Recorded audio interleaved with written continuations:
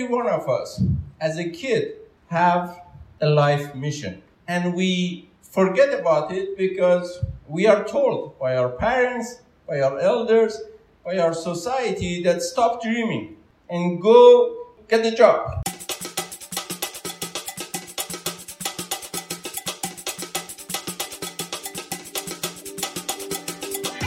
We are going to hear some amazing stories here tonight, and before I introduce our guest, I want to tell you a story he shared with me that I absolutely love, because his first entrepreneurial memory was when he was 17 years old in Iran, and he had an opportunity, and that opportunity was to save his spot in school, because as he told me, he was in a great school, but he was a terrible student. He said he wouldn't wear the uniform, he wouldn't get a crew cut, he had a big afro, he was a counterculturalist. When everyone said to zig, he zagged. And he saw an opportunity because someone threw out a challenge, and that was to raise $3,000 to build a school. And if you raised $3,000, not only would they build a school, but they would build it in your name. And so he, being the entrepreneur, the internal entrepreneur that he was, said, you know what? Name it in the name of my principal so he doesn't kick me out of my school.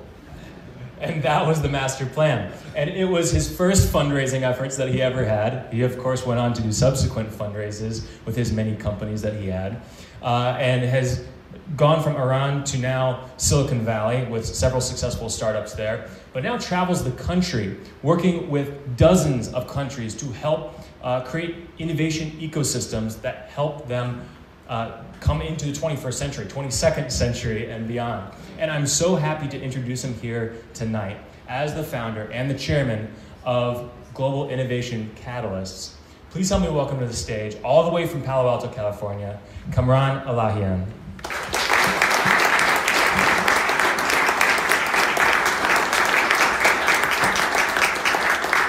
Kamran, I'm going to give you time to give your talk, and then we're going to have some Q&A afterwards. So okay. I just want to encourage everyone in the audience to think of maybe some questions you might want to ask, because not only will I ask you a few questions, but I would really love to engage everyone who came out here to be here tonight. So as Kamran's sharing his stories, please think of some questions you might have. And then even if you're watching on Facebook Live, add some questions there below, and we'll make sure that we share that with Kamran afterwards so he can jump into the comments and maybe answer a few. All right, Kamran. Thank you, Matt. The stage is yours. Good evening. Any of you are sitting back there, there are some seats available here. Please come and join us. And I had plenty of food. Promise not to bite, so feel free to come and sit down and be comfortable. It's my pleasure, absolute pleasure and honor to be here. I feel bad having lived in the United States since 1972. I've never had a chance to visit this wonderful city and wonderful state. Let's hope that I've learned my lesson, give you my deep apology, and I will be back again. If you invite me, just if you invite me. And let's see if you will invite me after my, hopefully good behavior. I try to be in the best of behavior and do something good. What I was thinking to talk about is what I call I-techpreneurship. I-techpreneurship, creating chaos to avoid chaos. Now, I-techpreneurship is high-tech entrepreneurship leveraged by broadband. The little I in front of techpreneurship is very important. Just as an example, when I started my first company in 1980 to develop my first prototype, it was a software company. To develop my first prototype, I had to raise $1.8 million. Now imagine, you're a 26-year-old boy in Silicon Valley, and you are trying to go and convince all these hard-nosed venture capitalists that in those days you couldn't even find them. We had very few of them, And if you wanted to find them, there was no directory. We didn't have Google, we didn't have Yahoo.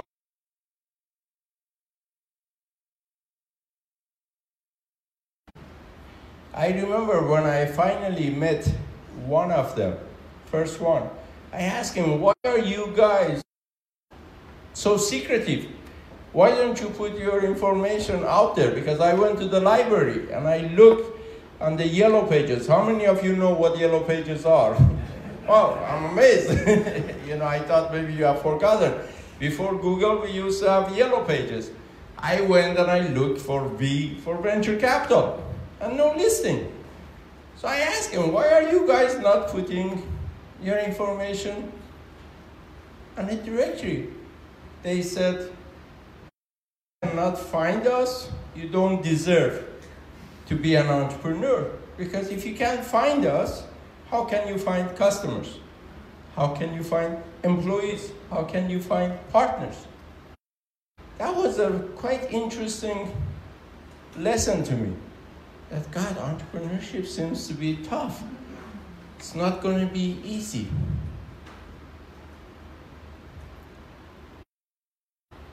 Imagine you have a crazy idea, nothing like what I was proposing existed, and you try to go and raise 1.8 million just so you could go and create a prototype, just a prototype, to show to them, so hopefully they would like you and give you more money. To add to spice it up a little bit, I've been known to like to tell stories.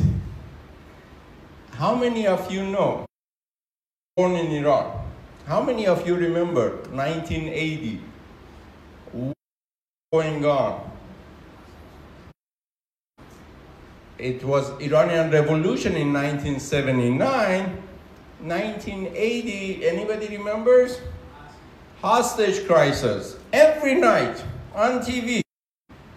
Day number 23, hostage crisis. Imagine you're a little boy, you go and are asking American VCs for $1.8 million. And their first question is, why did you take our people hostage? I said, I didn't take anybody hostage. Compare that and the odds you have to overcome to make that. Just build the first prototype and build the company. To today, you can build the same prototype, the same type of first attempt at your, what we call MVP, minimum viable product, for less than $50,000. Why? Because of the cloud. Because Amazon, Google, Microsoft have all these servers. I had to buy all of them. They were very expensive in those days. I had to pay upfront a lot of money for licensing fee of every piece of software. We didn't have the business models of freeware, shareware, pay as you go, freemium. None of these existed there. So with the broadband, the world changed in significant ways. And every step of the project, which was so difficult, trying to build the things, it's like every day is a huge challenge. But to make a long story short, 3 years later, HP wanted to buy this company for $50 million. I was an engineer at HP, but I found out who was HP's #1 competitor was a company called Tektronix, and we sold it to Tektronix for $75 million. 1984, it made front page of Wall Street Journal that the company less than started by a kid was sold for $75 million in those days. Was a huge amount of money. And after that, I started 9 other companies. As Matt said, 6 of them were successful, but 3 of them failed. And 1 of them is a zombie. We still don't know whether it will succeed or not. But each one of these, even the ones that were failures, were an opportunity for me to learn and improve my skills and figure out what was it that I was good at and what was it that I was not good at. Big revelation to me after the 3rd company. I'm a lousy CEO. Holy shit, you know, after my first company, before age 30, somebody buys it for 75 million, the 2nd company is worth 3.5 billion, you just recognize after your failure on the 3rd company that you are a lousy CEO. So after that, I decided I will only be chairman. And I will select in my team better CEOs who know more than I do and trust them. At the beginning, it was a little bit difficult to say this is our company and I'm not #1 guy, I'm chairman. I can hire and fire CEO, but CEO has got to allocate all the resources and makes all the big decisions for that company. It might have been tough to swallow, but then I learned, that frees me up to start another company, another company. In 2000, I was chairman of 6 companies. 2 of them were public companies, because I learned what I was good at and what I was not good at. To get my team to complement all my deficiencies. And if you are as inefficient, I have so many problems. The day God was passing out the talents, I must have overslept. I don't know what went wrong.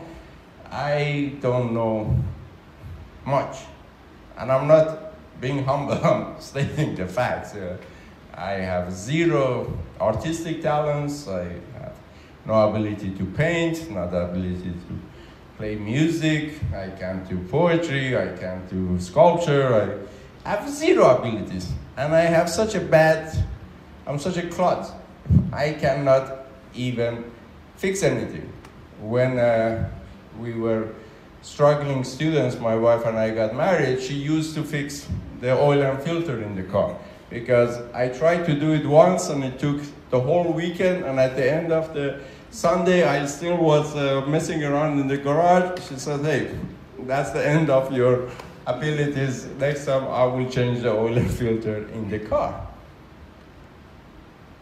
So if somebody as incompetent as me has a chance to learn what I could do and zero in on the things that I'm good at, and recognize that I, like everyone else, has got some pluses, has got some weaknesses. The trick is to select a team that really helps you achieve the results. Now, in that process, there are a lot of issues involved. One is, should you start a company in the first place? If you know the failure is so high, should you really do that? I could have stayed at HP, nice company, nice, good salary, very stable job. Why take the chance? Going back a little bit, when I was a kid, at age 8, I used to, is that the number of seconds left? Oh, good. I wasn't sure whether it's the number of minutes I have talked or the number of minutes left. Imagine. The more you talk, you say, oh, I have more time left for me to talk. You should reverse that.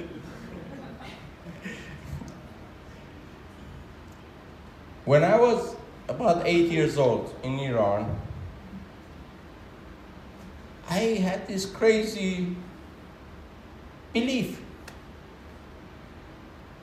that my mission in life is to go, listen to this, how crazy could a kid be, to bring peace in the whole world.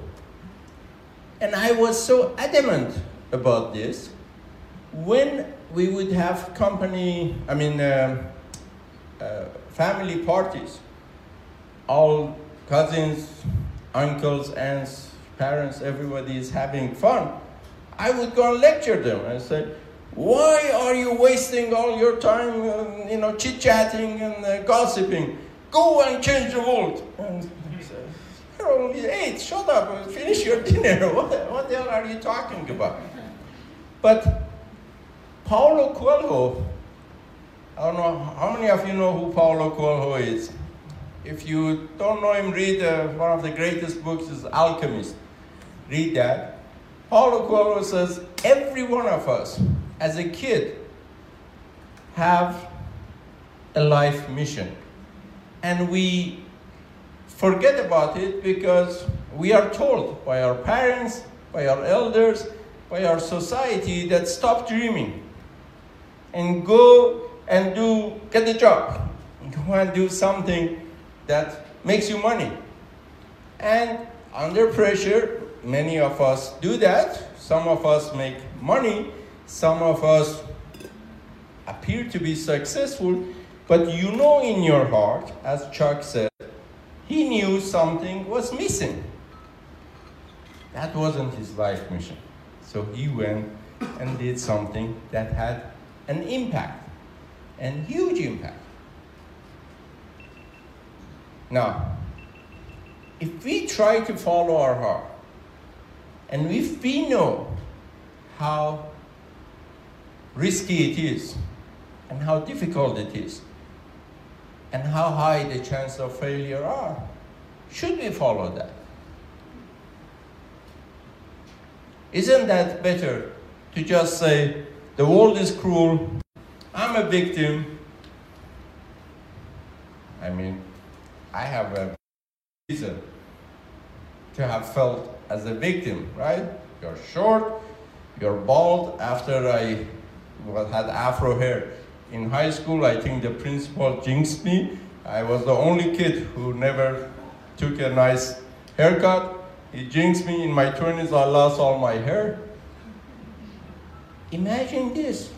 If I have none of those talents and you look like me, it was very easy to go and say, I'm a victim. Why don't I look as good as Matt or Chuck or any one of you? Why am I so fat? Why am I so short? Why can't I use my hands to draw, to do something good with it? Why can't I have an ear for music? I'm a victim. Especially in 1980, without my fault, the country I was born in took Americans hostage, and every time I would go show my face, everybody would say, why did you take our people hostage? As though I personally went and, had something to do with the Iranian Revolution. So we have two choices in life. One is victim mentality, and say, the world is cruel, I wasn't given the things, life sucks. Or we can listen to Paulo Coelho and say, let me reach out there and see what my life mission is. Now, I want to tell you a story. I heard this story, it was so motivating for me. This young girl, 5, 6 years old, goes to the zoo with her mom. In the zoo, she sees this big, powerful elephant, huge elephant, who is very sad, very sad. Because the elephant doesn't like captivity, wants to be free. And the little girl looks at this huge elephant, so powerful. There is a small chain around his neck, and there is a small fence. And she says, all he has to do to be free is to yank his head, this chain would break up, and he can jump over the fence and run to freedom. Why doesn't the elephant do that? Mom says, good question. Let's go and ask the zookeeper. The zookeeper says, 20 years ago, we brought this elephant in here as a baby elephant. When it was a baby, this chain was big and this fence was high. We put the elephant under the chain, behind the fence. Every day it tried to run away. And every day it failed. 1 day, 2 days, 3 days, 5 days, 10, 20. After 30 days, it accepted reality that he's a failure and he cannot get away. And since 20 years ago, this elephant has not tried, still in his head sees himself as that baby elephant. And our culture tells us, if you try something and you fail, don't try it again. Only a fool will try to do something after he has failed. Well, this guy tried it 30 times. When I heard that, I said, God damn, I wonder if that's my story. I wonder if that's the story of every one of you. Let's have courage. I don't know what my abilities are. All I knew was my inabilities. That I wasn't handsome, that I wasn't tall, that I didn't have any talents. All was victim mentality.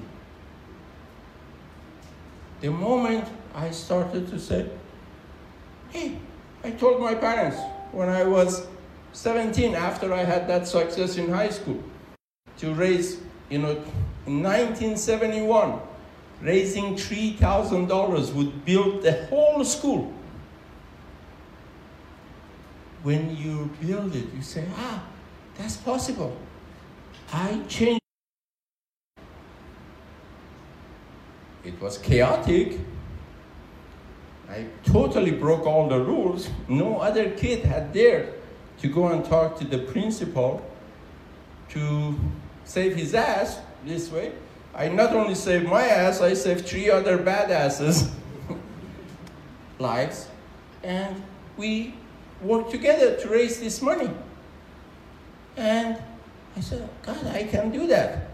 The next thing was, I wonder what else I could do. Why shouldn't I go to America? Because if I wanted to stay in Iran, I was always years behind. We didn't have that little eye broadband. We didn't have Kenzie Academy. We couldn't get the messages, the content, the things delivered to us. I had to come to America with no money, against all the odds, working in lumberyard, working as a janitor in your own engineering school and hiding it before anybody else comes. You come to work at 6, so you finish by 9 while all the other students come. But I knew, like that elephant, hey, maybe I have other abilities I did not know. And later on I found out I was actually suffering from ADD. That's why I did not like school. That's why I graduated with C+. That's why I had to do these things. But I learned that I could collaborate with other people. if I don't have the expertise, learn how to convince other people to join me, to go and achieve these things. And that became my biggest superpower. And the rest is history. It's a pleasure to be here. Wonderful to see all of you. My time is up. I will just say one thing. If you check the spelling of my name and you friend me on LinkedIn, we can stay connected. My email information is all on LinkedIn. And more important, 30,000 contacts of mine are open to everyone. So go and friend me and use my contact, the network. If you're looking for an investor, if you're looking for an employee, if you're looking for a partner, go ahead and use those and see where they are, connect with them so that you don't have to go to the library looking at yellow pages, trying to find things. Again, and love you all.